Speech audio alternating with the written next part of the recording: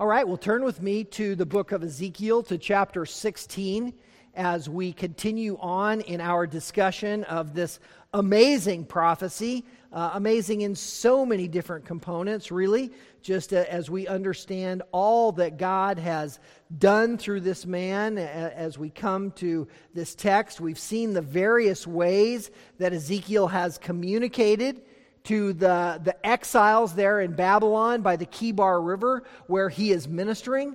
We've seen the way that he has proclaimed to them through mime, through non-vocal drama, through prophetic speech as God has spoke to him, he would bring to them, through ecstatic vision as God has taken him in a vision to the temple to see the atrocities, and he has come back and he has reported to them all that he saw. For the figurative and illustration of jobs and professions that he has used as a mechanism to convey and communicate the power of this prophecy from the Lord. And now we find ourselves in this newest section of allegory, wherein an allegory, as you remember, is like an extended parable. A parable is figurative language that casts known truths alongside of spiritual truths to convey a message. And now in an allegory, we have multiple spiritual truths laid alongside of multiple well-known circumstances to convey a broader message. So it is the same as a parable, although parables typically have one central message to convey. An allegory has many things which it conveys. And again, very different than the word allegorical and that type of interpretation which becomes something that is not literal and is difficult to define. And so allegory, very different from allegorical. You remember that we talked about and often reference Dr. Charles Feinberg, one of the great Jewish scholars from now home with the Lord. And he spoke about this chapter as the most forceful and vivid chapter in the book of Ezekiel, which already for what we've seen in 15 chapters is a massive statement. But so much more as we had begun to see in our message last week. And so because of the power and force of this text, I've titled it a provocative proclamation. A provocative proclamation, and we continue on in our second part of that discussion. As you might remember, there are 6 sections in this chapter. We covered 2 fully last week and started into the third. We'll continue and Lord willing, complete that tonight.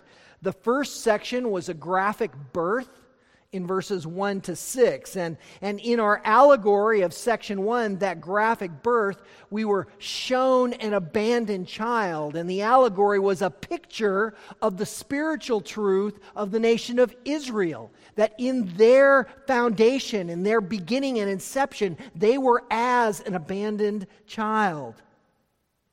It was indeed a graphic birth because of these particulars. The second section we saw was a glorious upbringing in verses 7 to 14. And the allegory shifts from a newborn babe to the maturation of a young woman. And we see in that text, those verses particularly, that this young woman was being prepared to be a queen. And so now we move chronologically from Israel's birth, which we saw did have a very specific point in the book of Genesis with Jacob and his interaction with the angel of the Lord. And then the time where Jacob's 12 children moved into Israel, that was the period of the first 6 verses of the birth, the nuance and introduction, if you will, of the nation of Israel.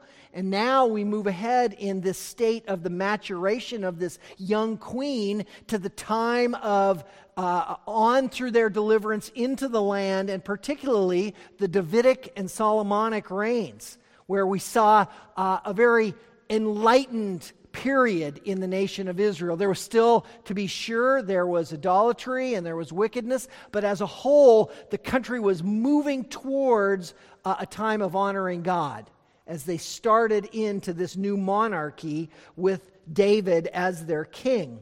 So that second section was that beginning. And then we moved into the third section. So we had a graphic birth and a glorious upbringing. And then we started into our third section, which was a grotesque departure.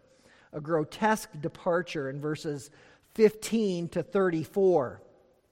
The first 8 verses, in verses 15 to 22, the allegory describes harlotry.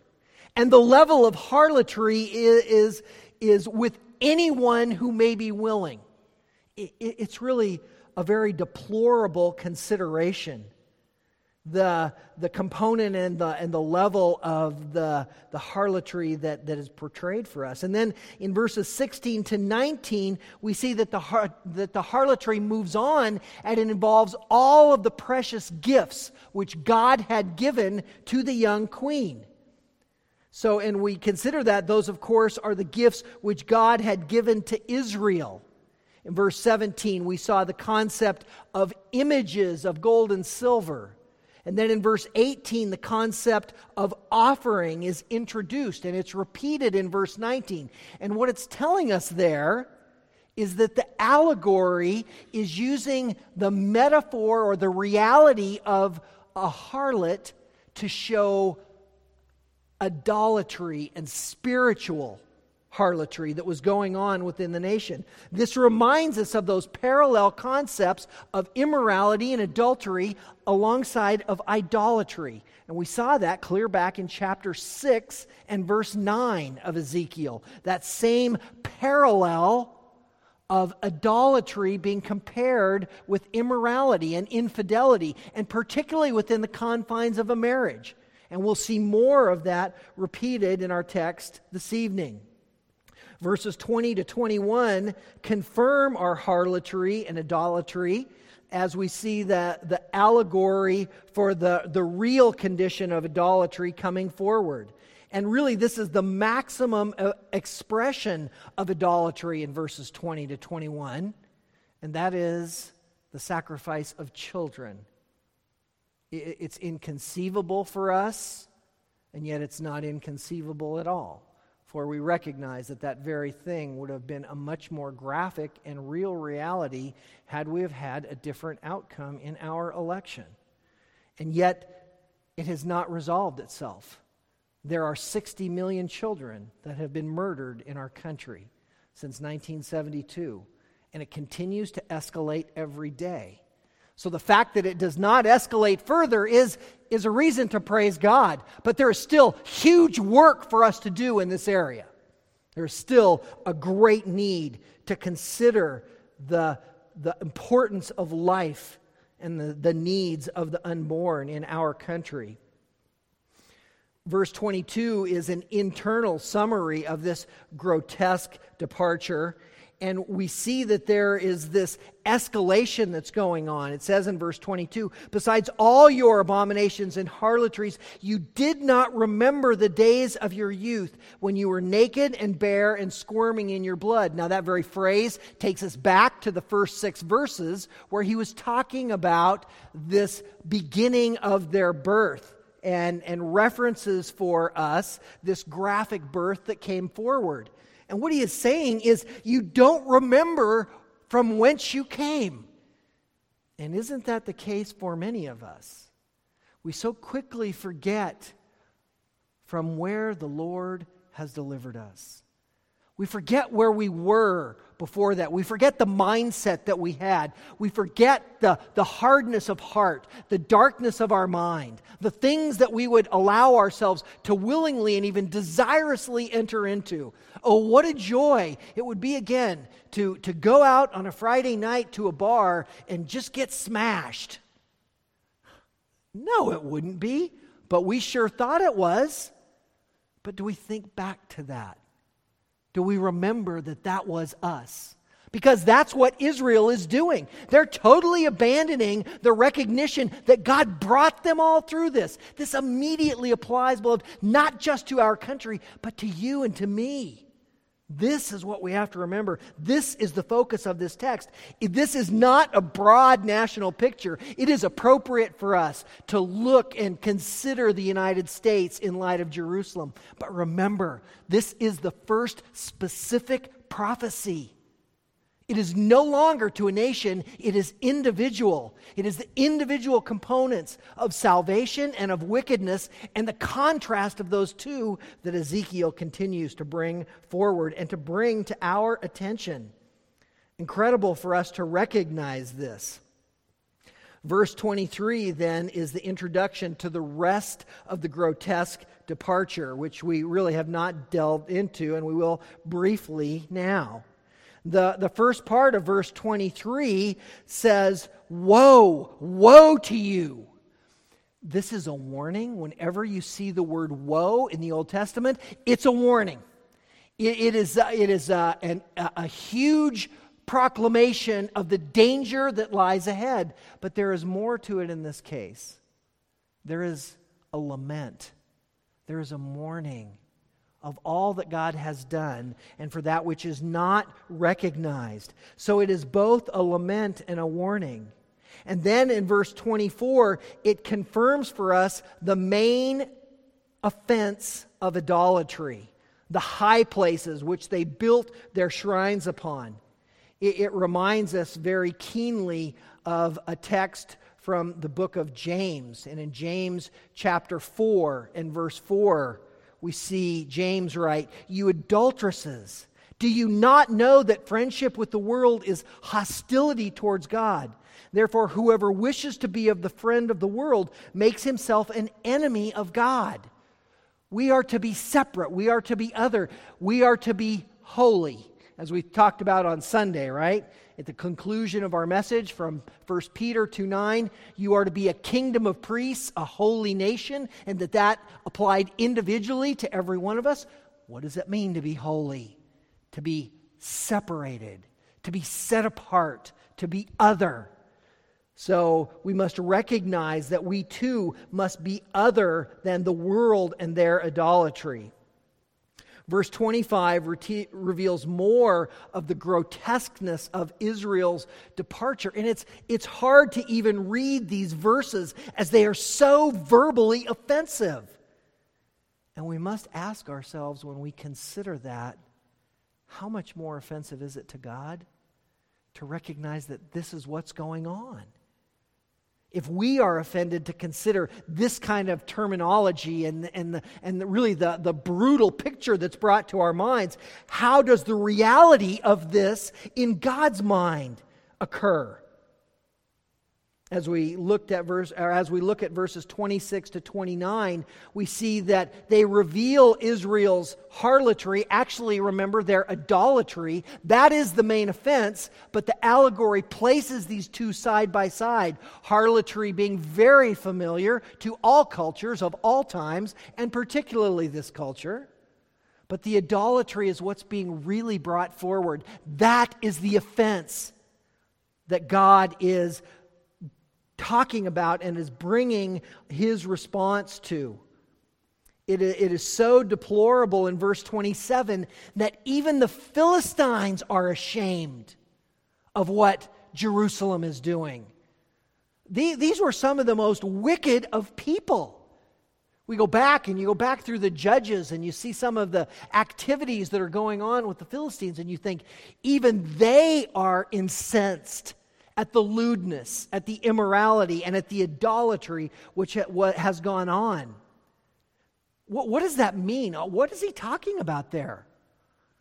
Well, what it means is that the Philistines were every bit as idolatrous, but they didn't go after the gods of the other nations. They stayed to their own system of idolatry. They didn't go out and seek out the Egyptian idolatry and the others. They stayed within their own confines, but not so Jerusalem.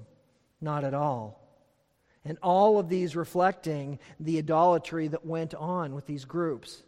Verses 30 to 34 become the summary of the grotesque departure. Let's take a look at them together. Verse 30 of Ezekiel 16. "How languishing is your heart, declares the Lord God, while you do these things, the actions of a bold-faced harlot, your heart is continually hardened. Beloved, is not this the danger that we often talk about when we talk about sin? Our consciences can be seared, and eventually we can be given over, as Romans 1 tells us, to the depravity and to the immoral behavior. Why is it so vital that we continue to pursue the Lord and to understand the sin that still goes on in our lives? Because if we allow it to go on without understanding what it is, inadvertently we can become seared in our consciences to this truth. Or as the text so beautifully says, we can languish in our heart. I don't want a languishing heart. I don't want to be a lukewarm Christian. I want my heart on fire. I want to continually be reminded of when my faith was new and fresh, and I was excited about Christ, and every day was another opportunity to go forth with the gospel. And who might it be? Who might listen to my story today? Do you remember those times? That's what he wants from each of us, not a languishing heart, not one that allows our sin to darken us and to pull us from the fire such that we smolder and eventually will go out. No, that can't be us at all. Verse 31 continues, when you build your shrine at the beginning of every street and made your high place in every square, in disdaining money, you were not like a harlot.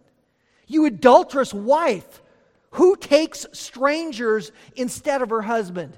Here we come back to that concept of idolatry being painted alongside of adultery in marriage.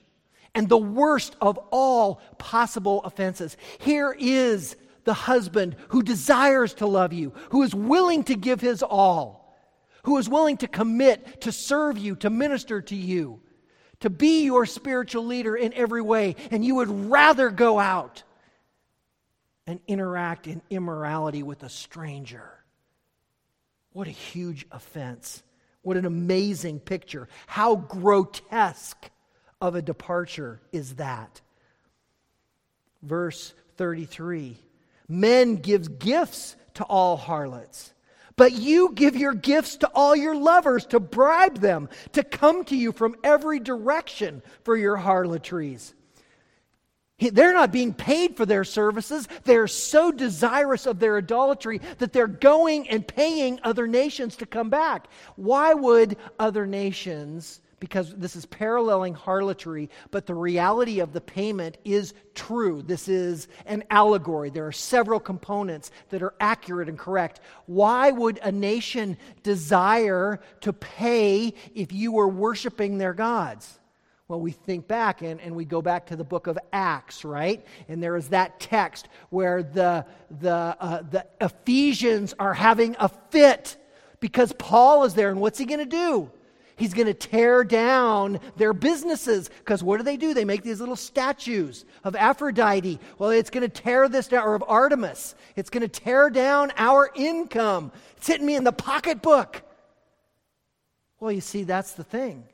If you bring other modes of worship, other forms of idols, you get to bring your little gold and silver statues, your little wood statues. And so there's a money that's exchanged. It's beneficial financially for the other country to have their worship of their God in your country. But Israel is paying the country. They don't even realize that there's a financial gain to be made. Rather, they are paying to bring this in.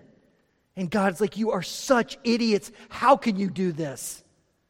Verse 34, thus you are different from those women in your harlotries, in that no one plays the harlot as you do, because you give money and no money is given you.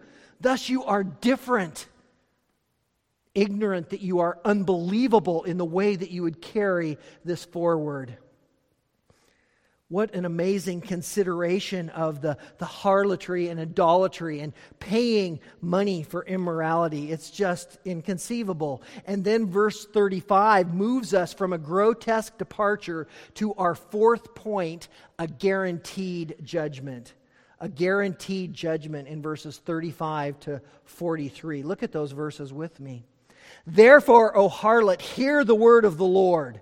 Thus says the Lord God, twice repeated. This is God's word. Hear what comes against you. Hear the accusation of a guaranteed judgment. Because your lewdness was poured out and your nakedness uncovered through your harlotries with your lovers and with all your detestable idols, and because of the blood of your sons which you gave to idols. Therefore, behold, I will gather all your lovers with whom you took pleasure, even all those whom you loved and all those whom you hated. So I will gather them against you from every direction and expose your nakedness to them, that they may see all your nakedness. Thus I will judge you like women who commit adultery or shed blood are judged, and I will bring on you the blood of wrath and jealousy. I will also give you into the hands of your lovers, and they will tear down your shrines, demolish your high places, strip you of your clothing, take away your jewels, and will leave you naked and bare. They will incite a crowd against you, and they will stone you and cut you into pieces with their swords. They will burn your houses with fire and execute judgment on you in the sight of many women. Then I will stop you from playing the harlot, and you will also no longer pay your lovers.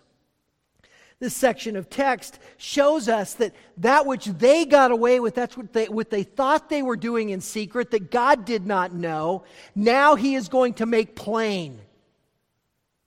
It's one thing for a husband or a wife to cheat on their beloved spouse. It is another thing when that immorality is made public. And that which you thought was happening in secret is now revealed to all. I'm reminded of a statement that one of my professors used to make, Dr. Greg Harris. And he said, we think we're getting away with things and we allow some of the sins of our mind to go on. Sometimes we'll even allow them to manifest, and we can even fascinate on those type of things, whatever they may be. But imagine if the sins which come into your mind, which you know of in your thought life, were not those that were private for you, but were cast upon the Jumbotron at Dodger Stadium for 50,000 people to see on 2 different screens of a 1/4 acre each. Well, that is the reality of our lives, is it not? For God knows every thought in our mind. And now He is telling them, that which you thought you did in secret, I will expose to all people. Your nakedness and your shame that you thought was going on behind closed doors, I will make it apparent to everyone.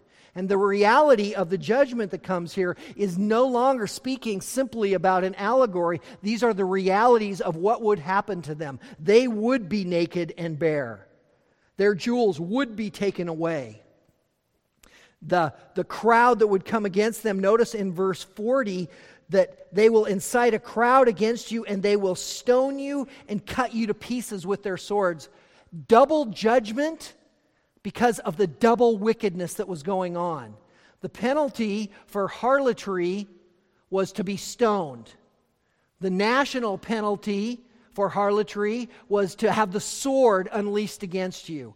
Both will be brought forward because of the level of wickedness that was being experienced. It was inconceivable, and that they would have all of these judgments brought upon their heads. And the Lord's use of the harlot's lovers to judge them. Verse 42 reveals to us the extent of God's wrath, where it says, so I will calm my fury against you, and my jealousy will depart from you, and I will be pacified and angry no more. God extends the full measure of His wrath. Now, there's a wonderful consideration here. As we look into prophetic texts, we understand that sometimes there are different stages of fulfillment that occur in immediately adjacent components of the text. There can be a prophetic fulfillment that will occur in the next few years. We know we are now within 5 years of God destroying Jerusalem at the hand of the Babylonians. So there is an immediate fulfillment that comes to bear. And then there is a more long-ranging fulfillment. There is the returning of them. There is in this case, the expiration of God's wrath, that He will fully judge them. But yet when we look in texts like Isaiah, we see him proclaiming that His arm is still bared, that it is still reached out, that judgment is still going on. And if we went back, for instance, and if you're taking notes, write down Ezekiel chapter 11 and verse 16. And in Ezekiel 11:16, we see that there is going to be a restoration that is occurring, but it only happens when there is a removal from the land of all abominations. And you might remember, if you were with us during that discussion, that has not yet occurred, because there are still the 2 Muslim shrines on top of the Temple Mount today. The abominations have not been removed. So the prophetic texts from Ezekiel are as yet ongoing. So this extension of the full extent of God's wrath, we're not clearly told if that has occurred yet. If it occurred during the time of the exile and the destruction of Jerusalem. It seems likely that it has not, because that also tells us that we don't know even now if Israel is permanently in the land. They may be, but they may not be, because we don't have that whole picture.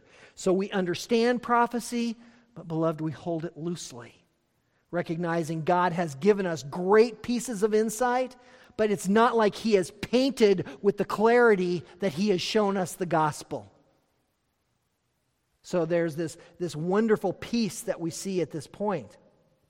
God repeats His justification for His guaranteed judgment in verse 43, where He says, "Because you have not remembered the days of your youth, but have enraged me by all these things, behold, I in turn will bring your conduct down on your own head, declares the Lord God, so that you will not commit this lewdness on top of all your other abominations." The end is the result. Why is He doing it? So that you won't do it again. You know, when we discipline our children, it's a challenging thing. It was hard to spank my kids, but I prayed that they would learn, that I might not have to spank them again for the same thing. Sometimes it works, sometimes not so much. But that is why God is disciplining the nation of Israel, so that they will not do this again, so that they will not commit this idolatry. We're going to see why it is so important that happens when we get to the end of our text this evening. But it is just a powerful reminder for us that God has a purpose in this judgment. He is not randomly bringing judgment. It is not the wrath of a man who just wants to lash out in vengeance. No. It is corrective. Always God's judgment within the Scripture is restorative. When we go to Matthew 18 and we look at those processes, what is the point?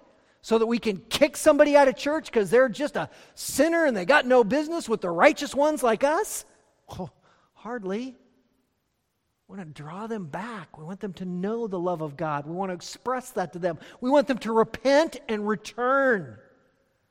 It's always been the same, and God shows that to us here. Well, in verses 44 to 59, this guaranteed judgment gives way to a gruesome parallel. A gruesome parallel. Look at verse 44 with me, if you would. "Behold, everyone who quotes Proverbs will quote this proverb concerning you, saying, like mother, like daughter. You are the daughter of your mother who loathed her husband and children. You are also the sister of your sisters who loathed their husbands and children. Your mother was a Hittite and your father an Amorite. Your older sister is Samaria, who lives north of you with her daughters. And your younger sister, who lives south of you, is Sodom with her daughters. Yet you have not merely walked in their ways or done according to their abominations, but as if that were too little, you acted more corruptly in all your conduct than they." They are moving away to a gruesome parallel. Shouldn't they have learned from their bigger sister in the north, from Israel? What happened? The Assyrians came in and hauled them off to captivity, those that they did not kill. Clearly being proclaimed by the prophets in the word which they had that it was because of their idolatry. What about Sodom? Well, we don't need to spend much time refreshing our memories on Sodom, do we? Genesis 18 sticks pretty powerfully in our minds when we consider the angelic beings that came down to Sodom, that the men were so desirous of having homosexual relations with that they sought to beat down the door. And even when the angel struck them blind, they were so incensed and motivated by their sin and their immorality and their desire that even in their blindness, they continued to claw to the door. And forever, the names Sodom and homosexuality are linked and inseparable. It is a gruesome parallel. Look at verses 48 to 52 that carry this gruesome parallel still deeper. As I live, declares the Lord God, Sodom, your sister, and her daughters have not done as you and your daughters have done. Behold, this was the guilt of your sister Sodom. She and her daughters had arrogance, abundant food, and careless ease, but she did not help the poor and needy. Thus they were haughty and committed abominations before me. Therefore I removed them when I saw it. Furthermore, Samaria did not commit half of your sins, for you have multiplied your abominations more than they.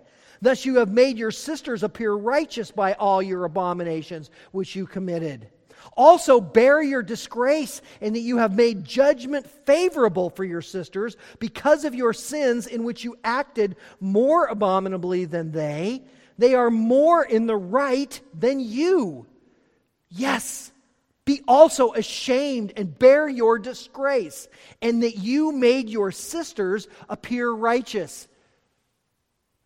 The discussion of Sodom's initial sin ought strike us like a size 42 Louisville Slugger right up alongside the head.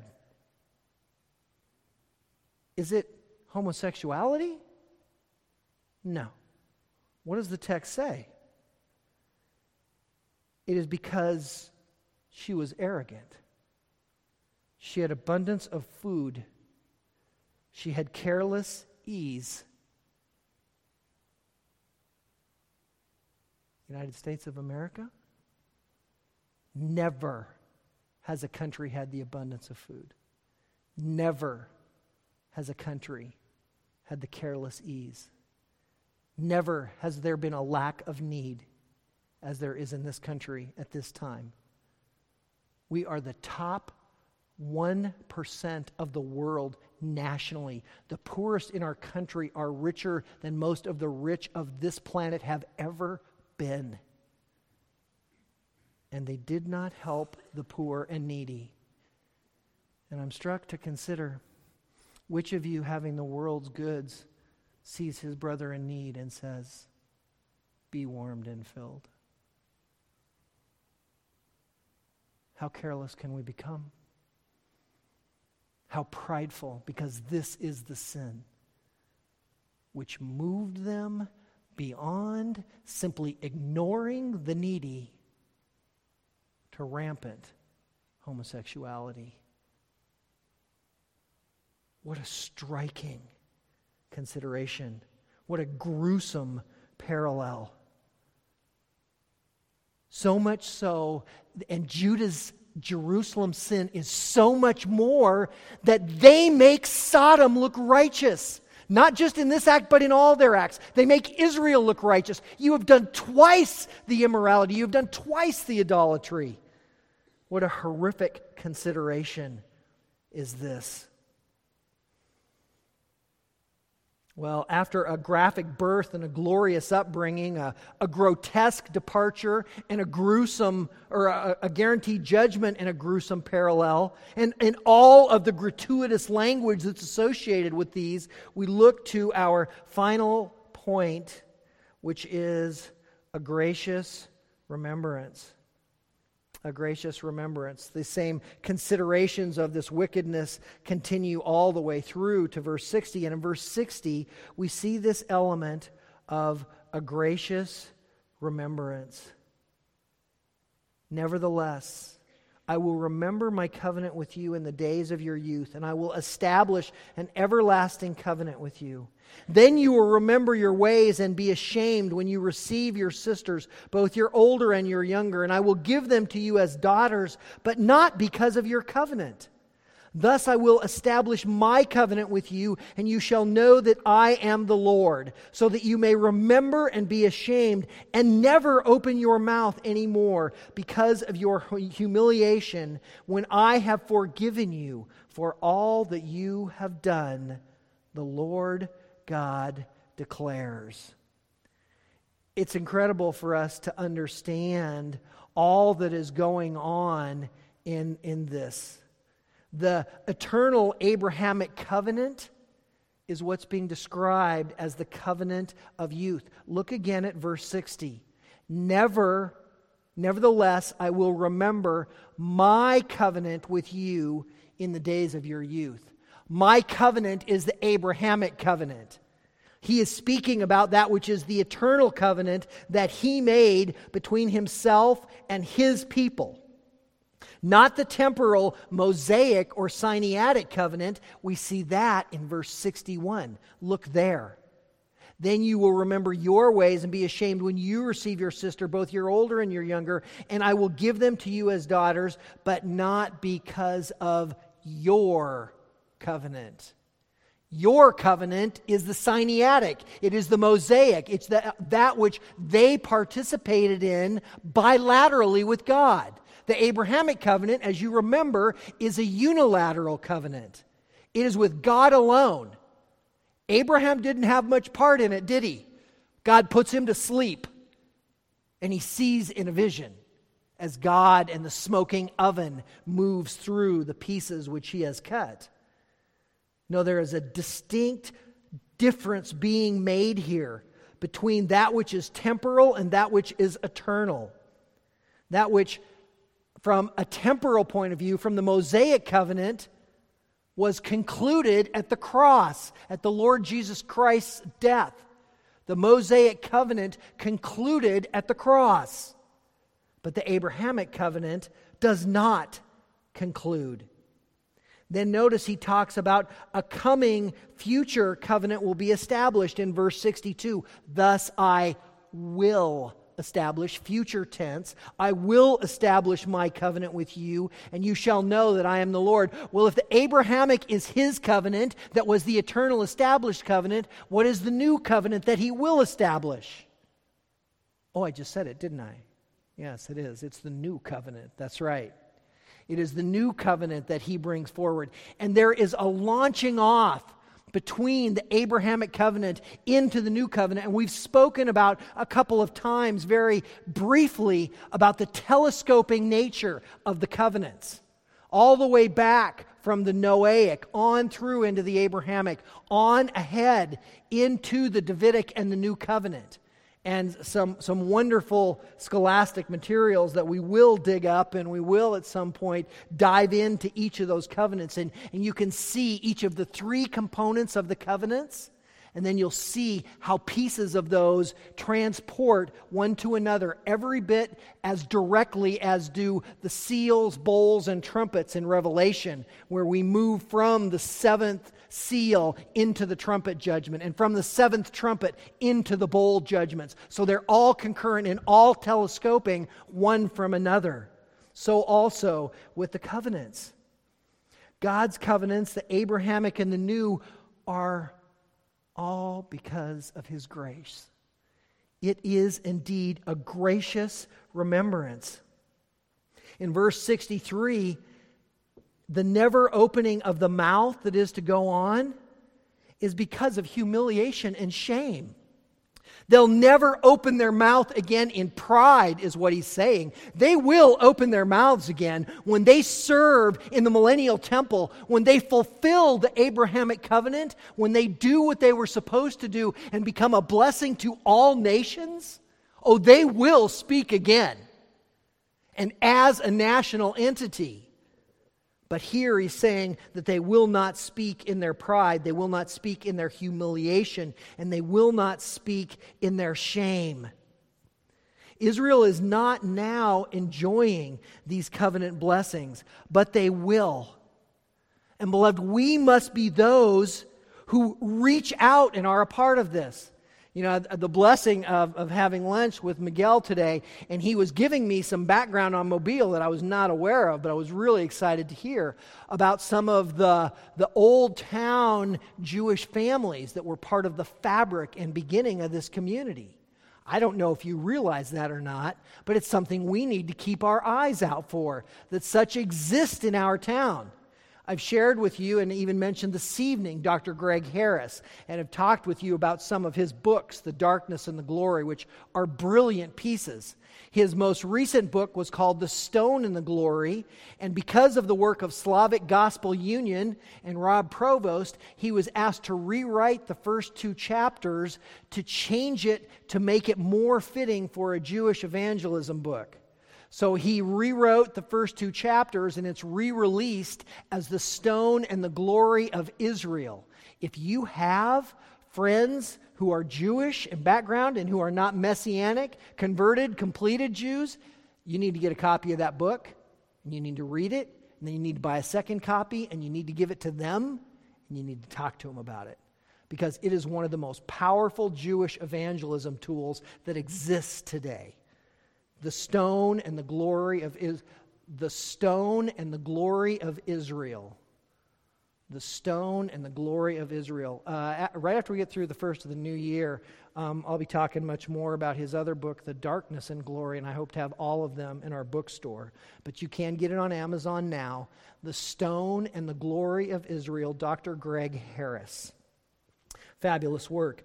So it applies to us. We are those who must carry this forward. Have you read Revelation 7 and Revelation 14 recently?